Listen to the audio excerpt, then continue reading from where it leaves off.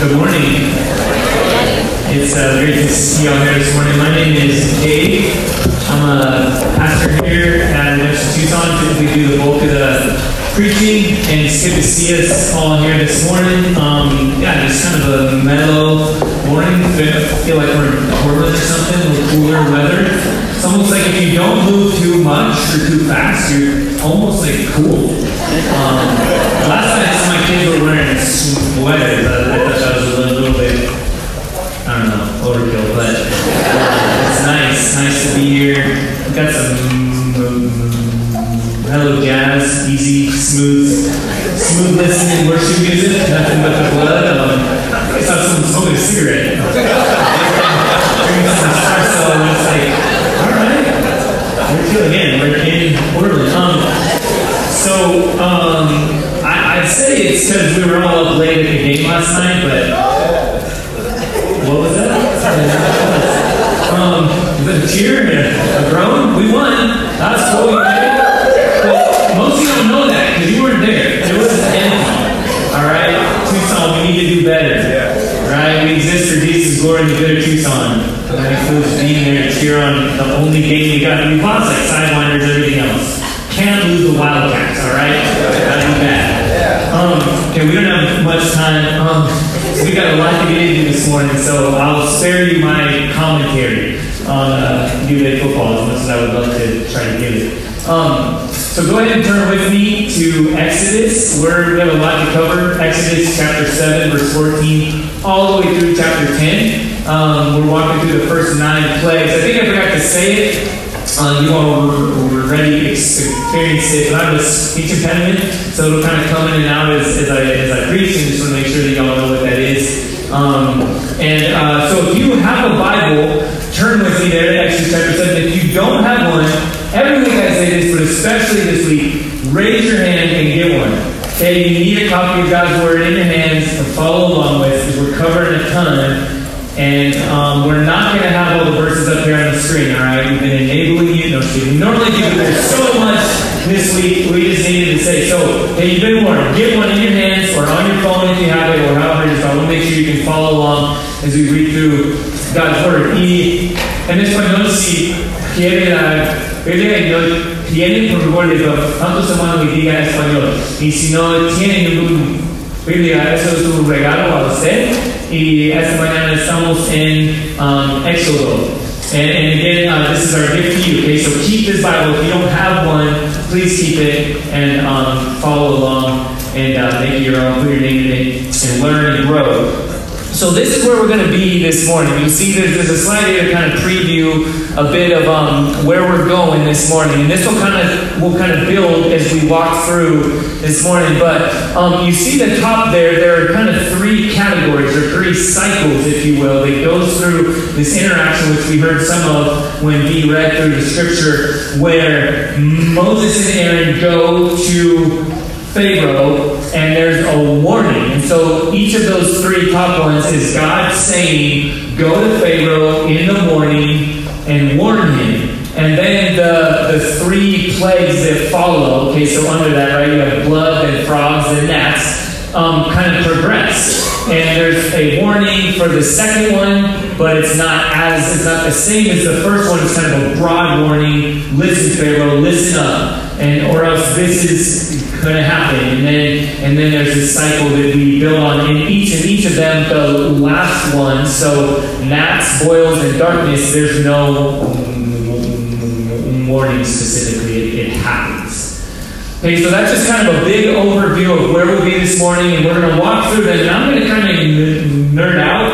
I don't do this a ton. Yes, I nerd out a lot, but I don't. What we're going to do this morning is I'm going to kind of just camp out, and we're going to walk through. And we're just going to see a lot of dots connected of God's bigness and His splendor and His glory. Okay, because here's what He's doing throughout all of Exodus, and specifically as we walk through these plagues, is we see that God is revealing Himself. He's making Himself known in a world where He's been forgotten. Right? That's been the theme, and that will be the theme all throughout Exodus. And specifically this morning is God is powerfully, creatively, even compassionately revealing himself specifically to Pharaoh, who's opposing him, who's hardening himself, who's stiffening his neck. And then he's revealing himself to the Egyptian people. He's revealing himself to his own people. He's revealing himself universally to the world around. And even this morning, he's revealing himself to you and to me, to us. And a question we come before Exodus each week is, how are we implicated? Okay, how are we confronted like Pharaoh is? And how are we encouraged? And so, as we now go into this time, let me pray for us as again we consider, God, how are we implicated? How are we hardening ourselves? How are we resisting you? And Lord, how might you encourage us by revealing yourself? Even if our circumstances don't change, they don't change the way we hope they will. How would you encourage us? Or how would you convict us through your word? And so let's go ahead and pray and trust him to oversee our time together. Heavenly Father, we love you. We need you. We have a lot to dive into this morning, a lot to walk through. And it might be somewhat of even drinking from a fire hose. Just that we're going to get, there's going to be a ton coming at us. And I pray and trust that through your Spirit, you will reveal yourself to us, Lord. You will lead us to respond in faith to you, Lord. You will lead us to hear what we need to hear, and Lord, to implement, to act as you would have us act. Lord, that all of it would be in response to you showing yourself to us, making yourself known in and through the person and work of Jesus. It's in his name that we pray. Amen. So picking right up, the first warning in Exodus chapter 7, verses 14 through 18. And it starts like this. Then the Lord said to Moses, Pharaoh's heart is hardened. He refuses to let the people go. So go to Pharaoh in the morning. As he is going out to the water, stand on the bank of the Nile to meet him. And take in your hand a staff that turned into a serpent, which right before God turned the staff into a serpent and to kind of begin to reveal his power and his glory. So he says, take that staff in your hand. And you shall say to him, the Lord, the God of the Hebrews, sent me to you, saying, let my people go, that they may serve me in the wilderness. But so far you have not obeyed. Thus says the Lord, by this you shall know that I am the Lord. Behold, with the staff that is in my hand, I will strike the water that is in the Nile, and it shall turn to blood. The fish of the Nile shall die, and the Nile will stink. And the Egyptians will grow weary of drinking water from the Nile. So a couple things for us to pick up here is that the Nile, right, you've probably seen the bumper sticker like, the Nile is not a river in Egypt or whatever. I don't know why that even came to mind. But, right, what we need to understand is the Nile is not just a river that ran through town that was like nice. It was the source of life. Okay, the Nile meant everything. And so the fact that even the Pharaoh, like the most powerful, the king in the entire world, is there drawing water, the fact that he's at the Nile, intentionally here, the author is revealing that he, even Pharaoh, is dependent on this source of life. And so when Moses meets him there, he's saying, listen, I'm about to reveal myself to you, that even you are dependent on something that I control. And so he does that, and so he's going to reveal each one. Right in verse 14, it says, the Lord said to Moses, this phrase will happen each time. Every time it begins, each part of the narrative is God revealing himself to Moses and saying, listen, I'm at work, and as I said, I'm going to do it through you, and so I'm telling you this, and now you go and be my mouthpiece. That theme will happen each time. And notice though in verse 16, something that we can't overlook. In chapter 7, verse 16, God says, and you shall say to him, the Lord, right? Lord, powerful, one who turns staffs into serpents, the one who does all these things. Well, who is he? He's the Lord of the Hebrews. And remember, in that culture, in that time, in that context, the Hebrews are slaves. They're the most marginalized, weakest like flailing, struggling people. And so God, what does he do with his power? He uses it to identify with the most vulnerable, with the weakest, with the most underappreciated, undervalued, oppressed people. And that's a theme that we cannot miss. Right? Because in our day, we can so quickly, in our church context or in just our overall world, we tend to think of like the more power you have, the more you need to drive the nicer car, the more you need to reflect that, the more you need to use your power to kind of prop yourself up and build yourself up. Not that nice cars are bad, anything like that. Don't hear me wrong. But what we got to see is throughout the entire scriptures, what God does with his power. Think Philippians chapter 2.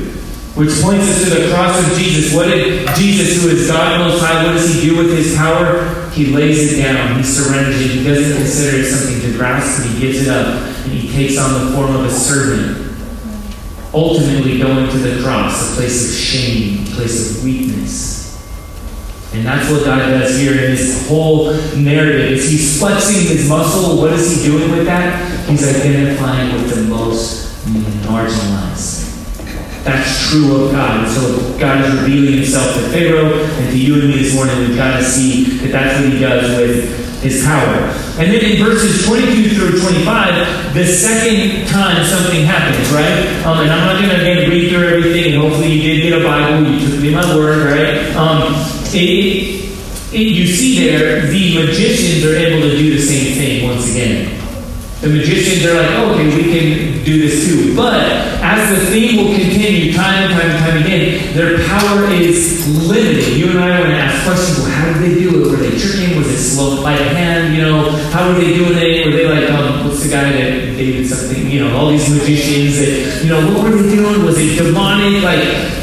It's like don't focus on the wrong part of the conversation. Like the point is, even in their power, they fail compared to God in his power. Because they can't undo the effects of what's going on here. So a couple things again for us to see. I mentioned that the Nile is a source of life. And what does God do with that? He turns it to blood. And there's a couple themes that we'll build here, but something that we'll see in the first plague, and next week, we're talking about the Passover, and you will see the connections drawn very clearly as this builds up to God flexing his power and judging and healing and forgiving and reconciling all together. But the first plague and the last plague both have to do with blood. Okay, blood is a source of life. If you're new to this whole Christian thing, we sing songs sometimes about blood, and it can be weird, and it's, what is that all about? And we'll even take communion, we talk about the juice or the wine that reflects the blood of the covenant through which our sins are forgiven. Okay, there's a theme here, and we can't miss the connection even here. The fact that God is turning this source of life to blood. It shows his power, but it also is a foreshadowing, of blood through which life comes. And even though through this, in this case, it turns to it stinks. It's also a sign of death. Okay, so this is awakening kind of some new things as God is revealing himself. And then, now look in chapter 8, verses 1 through 4, where we move on here to this second plague. And what goes on here, and it says this. And then the Lord said to Moses, go into Pharaoh and say to him, thus says the Lord, let my people go. Okay, we're going to hear that a lot. Okay, by the way, I'm not going to do the Charlton Heston thing and try to repeat what that sounds like. Right? Let my people go. Thank you. I think that's great. So we got a couple laughs of people that know where that came from.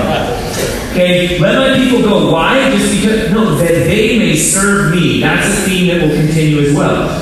But if you refuse to let them go, behold, I will plague all your country with frogs. The Nile shall swarm. Okay, recognize that word, underline it even, because I'll come back to it. The Nile shall swarm with frogs that shall come up into your house and into your bedroom and on your bed and into the houses of your servants and your people and into your ovens and into your kneading bowls. You hear this? It's comprehensive. It's pervasive. All right? The effects here will reach all things. The effects of sin aren't just, it comes this far. No, it bleeds into everything.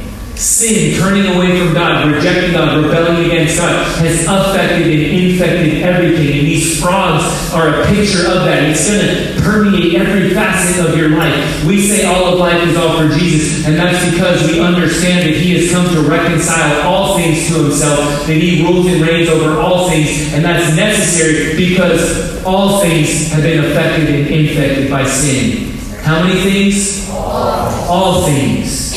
Okay, so we see that here. So let's continue. Okay, I already said that. Kneading bowls. The frog shall come up on you and on your people and on all your servants. In verse 3, that word swarm. Why do we just miss that? Why would we use that word? Well, this theme is going. I want to build on this a ton, but as I said, we've got a lot to cover. But what we'll see throughout these entire plague narratives, multiple things are happening, one of which is a reversing or an undoing of creation. Right? We'll get there in a moment, but in plague number 9, which is what? Darkness. Well, in Genesis chapter 1, verse 3, God says, let there be what? Light. So there's this intentionality going on here as God is revealing that He is the Lord of creation, that He brings goodness, and He says, let there be light, and He calls it good. And then we'll see there's darkness. Well, that same word, right, it says swarm, in Genesis chapter 1, verses 20 through 21, when God creates the seas and all the things that are in it, it says in verse 21, so God created the great sea creatures and every living creature that moves, with which the waters swarm. The same imagery that God in His beauty and His creativity and His blessing is creating all things, and that there is a goodness, that these waters are filled with swarming creatures. But now, in God's judgment, still God, sovereignly controlling over all things, will bring swarms of frogs. Now, why frogs? Like, frogs are silly, right? They're kind of these, like, goofy little, like, why not something else? Why not, I don't know, snakes, right? I mean, these are already done, snake, but we'll connect these dots again, but there's such intentionality. One thing is that one of the primary Egyptian gods, right, God with a lowercase g, but still something that shaped their lives, a god of fertility, looked like a frog. There was the head of it, had the face of a frog. And right, the Nile, a source of life, so that from this apparent source of life, the Nile, would come these frogs, but not blessing, not bringing life, but as a curse. Alright, and then God shows by initiating it and by undoing it, by stopping it, He's the source of life. He's the source of fertility. He's the one in control, not this silly little frog-faced God that you offer your sacrifices to and put your hope in. So God is undoing creation. He's revealing His power. But then in verse 7, again, the magicians do the same thing. It's limited, but they can still keep up. Right? That's got to be frustrating for Moses and Aaron. Thus says the Lord. He said this, boom, frogs. And then these magicians show up and they're like, oh yeah, whatever they do with it, blue smoke, powder, whatever, look over there, Superman, and they use it. Who knows how they do it? But either way, there's like, oh, well, they can do it too. And this continuing theme of Pharaoh's heart hardens. And so then, now this next plague comes up. And again, this one is the first of 3 with no warning. So now in chapter 8, verses 16 through 19, this third plague comes, the plague of gnats. So let me read this as it unfolds. Then the Lord said to Moses, say to Aaron, stretch out your staff and strike the dust of the earth. So again, notice here, God's speaking to Moses, but He's saying, say to Aaron. Okay, just take note of that. This is all part of the drinking out of a fire hose, the cool things that we'll see. Right now and thus far, Aaron has been intimately, actively involved. Right? And he uses the staff, right? So hold out this staff, strike the dust of the earth so that it may become gnats in all the land of Egypt. And they did so. Aaron stretched out his hand with his staff and struck the dust of the earth. And there were gnats on man and beast. All the dust of the earth became gnats in all the land of Egypt. I was in a meeting this morning in a coffee shop, and there were like 2 flies, and they were maddening. This is all the dust is turning onto gnats. I mean, those of you who know me, I would go berserk. Okay, I'm sure I'm not alone here, but just imagine the oppressiveness there. And the magicians tried by their secret arts to produce gnats, but they could not. So there were gnats on man and beast. Then the magician said to Pharaoh, "This is the finger of God." But Pharaoh's heart was hardened, and he would not listen to them, as the Lord had said. Finally, the magicians run out of steam. They tap out. All right, what comes to mind for me? Some of you guys know the lead pastor of Redemption Tempe, Ricardo Stewart, who played football up at ASU, and even though he went there, he's actually very strong, very good, great football player at ASU. And he's just a stud. And you guys know me a little bit. Like, I don't always see myself as I should. Have a little bit of a Napoleon complex and kind of view myself not in light of reality. Well, he and I got to go to Nigeria. And we were like, hey, let's work out some together. We couldn't really go out much out of the hotel, so we kind of hung out and worked out in the hotel when we weren't in meetings and things. And he put this workout together that was going to be like 40 minutes long. And at the start, and he even warned me about this, but at the start, he's like, yeah, so we're just going to do this, and it's going to cycle through, and we'll just do the cycles as many times as we can in that 40-minute chunk. And he's like, you're gonna need to pace yourself. And we did about 5 or 6 workouts each cycle. And like the first cycle, I got a little bit cocky. I was like, oh, hey, it's Ricardo. Like, I probably look like Ricardo right now. And after like a couple minutes, I was like, I can't handle. I honestly thought after like seriously 2 minutes, how in the world is this going to continue for 40 minutes? And he is on the next level. He just kept the dude just going. And I to say it was a moment of humbling for me. And that's kind of this picture here of like they're keeping up, but eventually, right, God will make himself known. Okay, when God says in the 10 Commandments, you shall have there no other gods before me, it's like no other gods in my midst. You're going to be tempted to think, oh, wealth, fame, sexual pleasure, other people's approval, control, whatever it is, you're going to think these things. You're coveting. You're going to think those things can kind of keep up with me. They can supply. They can do what I can do. They can be the source of life that I can be. But in the end, don't even try. Have no other gods. The picture is in my midst or before my face, because nothing and no one can ever keep up with me. So find your sense of source of life, your sense of hope in God and in God alone. And we see that here on display as these magicians, these false gods of Egypt are just getting exposed. They can't keep up. And that's beautiful, and that should lead us to awe and wonder and potentially implicate us, right? Convict us, and hopefully also encourage us. And now let's pick up as we continue. The second theme or broader warning there you see verses 8 through 23. Verses 20 through 23. Then the Lord said to Moses, rise up early in the morning and present yourself. I just love the language here, by the way. Like, rise up, right? Like, gird yourself. I'll stop there because all the things are. But like, get ready. Hey, come on. Like, I've got plans for you right now. And there's a similar theme as he's calling Pharaoh to task. It's similar when he calls Job to task, when he's about to remind him of who he is and his power. He's like, listen, get ready. I'm about to do some work. Okay, and so I hope that's the image that comes to mind on the show. Rise up early in the morning and present yourself to Pharaoh. Take heart, messenger of God.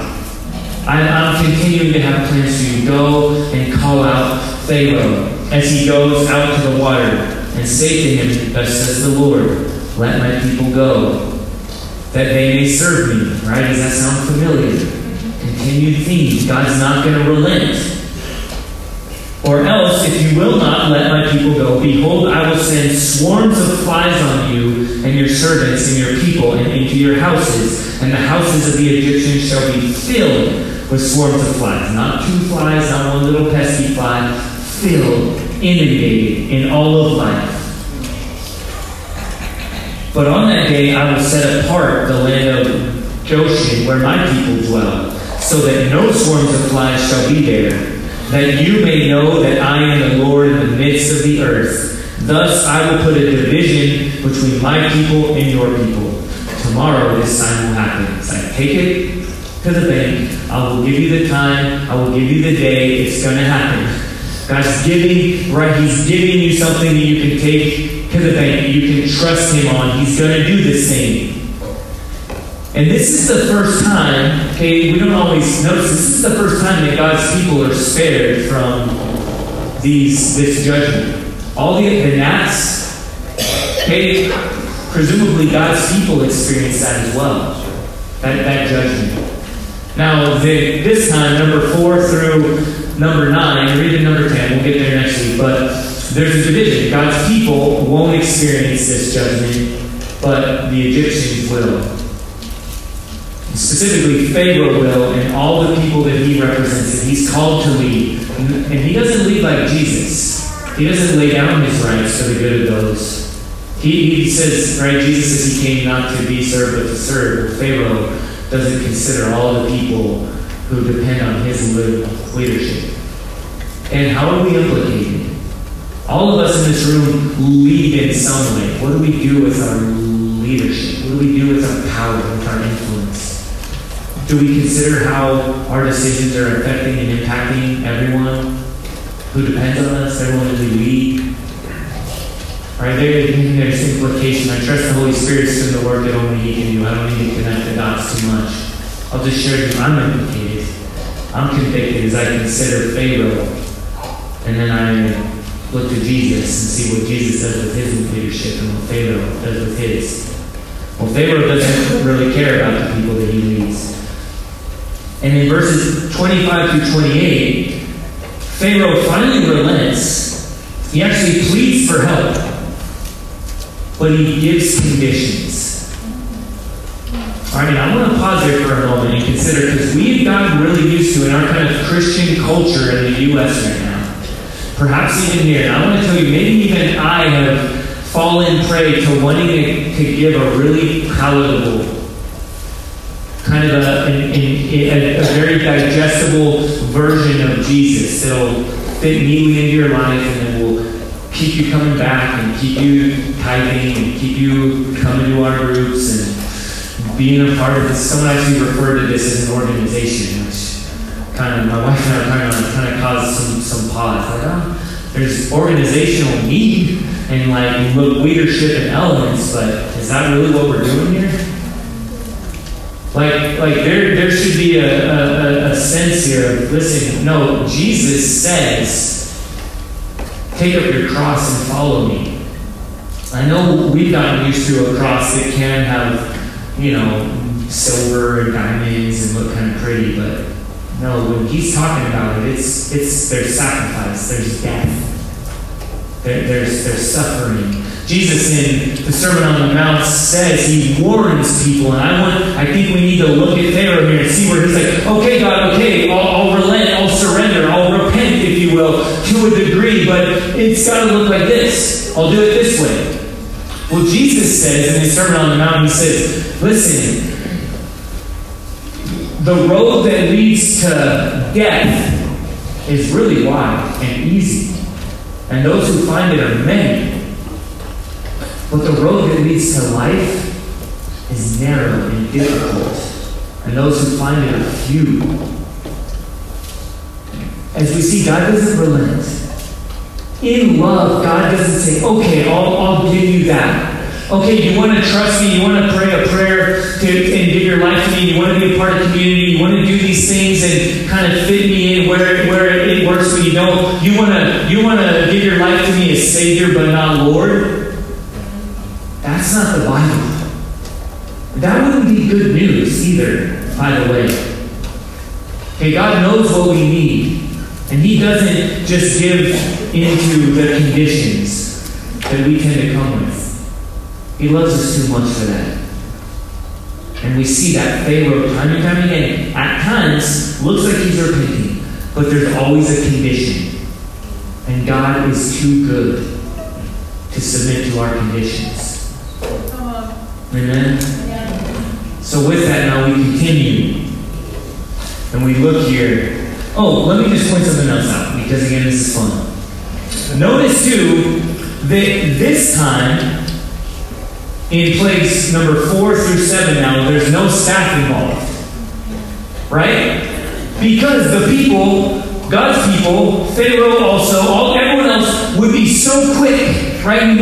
John Calvin says, right, the human heart is an idol factory. We can miss God and His power and His glory for so many things, and could so quickly be, that staff is, dude, that staff has all the power. I'm going to get that staff. Where do I get get a hold of one of those? I can do big things if I can only get one of those staffs. So what does God do in play 4 through 7? I don't need that silly stick. That's a stick. I'm the one with the power. Okay, does God use that? Yes.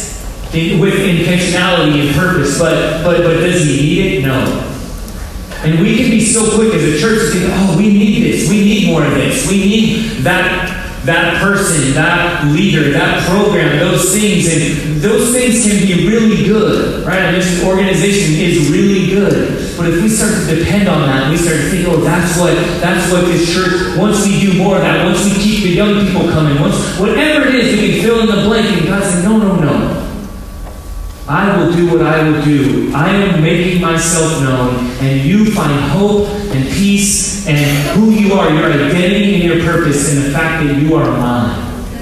That's God's message, always. And so now we continue on. This 5th plague, in chapter 9, verses 1 through 7. I'm not going to walk through this here, but a couple things. First of all, this is the first place that death now comes. The animals die. Okay, in Genesis chapter 3, when sin enters in, when not God, when we turn away from God, and we don't want to follow God and find our identity and our purpose in Him, the result is death. That's relationships. That's a self-identity. Right? Shame comes into the picture, fig leaves. And in this case, we see now again the pervasive sin, or effects of sin, is death. God gave animals, God gave life. And now we see that the source of life, animals, that God gave humans the responsibility to steward and to lead over and to find nourishment in, and all these different things. Well, now God reveals His power, and again He's continuing to undo the good work of creation. He's reversing that now. We see death come in the picture. And then now pick up in chapter 9, verses 8 through 12. And the Lord said to Moses and Aaron, take handfuls of soot from the kiln, and let Moses throw them in the air in the sight of Pharaoh. Who's doing it now? Pharaoh. He's grown. Remember I told you last week I do that. Moses, not Pharaoh. Moses is now, he's growing as a leader. Right? Early on, he hid behind Aaron. I've got a stutter. Right? I can't do this, God. I need Aaron to step up and do it instead. And so God, gives him grace and uses Aaron, but he continues to call Moses into the role that He has given him. And so He calls Moses to step up and to grow. And now Moses starts to be involved with speaking to and interacting with Pharaoh. So just another one of the things for us not to miss. But also notice here that they get handfuls of soot from the kiln. Okay, we can't miss that. So pick up in verse 10. So they took soot from the kiln and stood before Pharaoh and Moses, threw it in the air, and it became boils breaking out in sores on man and beast. Again, maddening, right? And the magicians could not stand before Moses because of the boils. For the boils came upon the magicians and upon all the Egyptians. But the Lord sovereignly hardened the heart of Pharaoh, and he did not listen to them, as the Lord had spoken to Moses. Again, I don't want to spend so much time here, but hear me now, okay? I need to make sure we're seeing this. Why would God do it this way? Why not go back to using the dust like he did with the gnats? Why not pick up some dust? Why go and pick up silt from a kiln, right? We would miss this. What is that? I don't even know what a kiln is. Some of you might. I'm like, what is that? Well, these Hebrew slaves would know really well what a kiln was. Right? Do you remember back earlier when their life was just getting worse, when Moses kind of built up the courage and stood before Pharaoh and said, God says, let my people go, and so they can go serve me. And Pharaoh's like, well, they're weak and lazy, and so, yeah, life's been hard, but I'm going to keep piling it on. And we talked about how that likely, we can feel that. Many of us in this congregation, can I take another morning when I wake up with my heart beating so fast? It's hard to wake up out of breath. And then you get a call that you lost a job or a relationship, or it's just exhausting. Right? And in that moment, like some of us are in that moment right now, and we think, does God even see? Is God doing anything about that? In love, pastorally, I want to say yes, but I also want to tell you, I don't know how. But when we look here, hopefully we can be encouraged by seeing that God in his creativity, where does he take Moses to reveal his power and his goodness? By making life hard on Pharaoh, he takes them to the place of their exhaustion. Where his people have suffered, God says, I see you. Those kilns have been so exhausting for you, have been a source of slavery for you, a source of anxiety and exhaustion. And I'm going to use that dust, and I'm going to use that to now set you free. I'm going to use that to reveal who I am and to eventually let you go and serve me and worship me as your people. Because God goes to that place of kiln where these people were enslaved, and they knew all too well soot. They were covered in it. They hated it. And what does God now do? He uses Moses to grab handfuls of it and then to throw it in the air. And then God uses that to now show his identification with his people who have been enslaved, who have been oppressed. And then the third and final overarching warning in chapter 9, verses 13 through 19. Then the Lord said to Moses, rise up early in the morning and present yourself before Pharaoh and say to him, thus says the Lord, the God of the Hebrews, let my people go, that they may serve me. For this time I will send all my plagues on you yourself.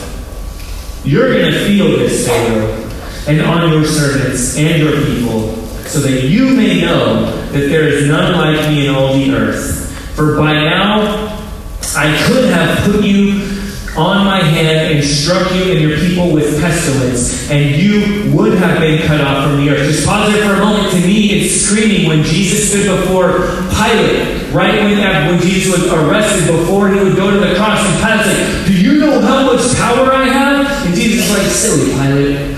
All right? The Father could have, I could right now call on angels, and they would come and you would wet your pants. Okay, but I won't do that because God the Father is so sovereignly in control, and Jesus says right now, my will, but your will. He submits to the will of the Father. He trusts God's good plan, even as he's faced with shameful, brutal death on the cross. So similarly here, God says, listen, I could have wiped you out, but my purposes are continuing to go forward. That can be frustrating for us. But hopefully it can also be hope-filled. God has a plan. He has a purpose. He's at work. Even when we don't see it. And what is that? He says, to show you my power, so that my name can be proclaimed in all the earth. And this is, just again, if you're taking notes, I want to connect these out to Genesis chapter 12, when God focuses in on one man, Abraham, and he says, listen, I will raise up a name for you, and the entire world will be blessed. The entire earth will be blessed. And he said, those who bless you will be blessed, and those who dishonor you, I will curse. Well, what is God doing here now, over 400 years after God made that promise? He's blessing those who bless. He's cursing those who curse. He's again revealing his plans going forward. And then in chapter 9, verses 13 through 35, I'm again not going to read through this or camp out here, but I want you to see he uses a lot of language of earth and all the earth. For by now my hand will strike your people with pestilence, and you would have been cut off from the earth. And there's all this language of the earth, and it's reminding us of God, the God of creation. And just to connect the dots in Romans chapter 1, in the New Testament, when God talks about him revealing himself, revealing his power, revealing his judgment on all things through the creation of the world, he's made himself known, so there's no excuse. Okay, there's a direct connection here, and it should awaken our understanding of God, the God of all creation. And then the 8th plague, locusts. Let me just read what happens here.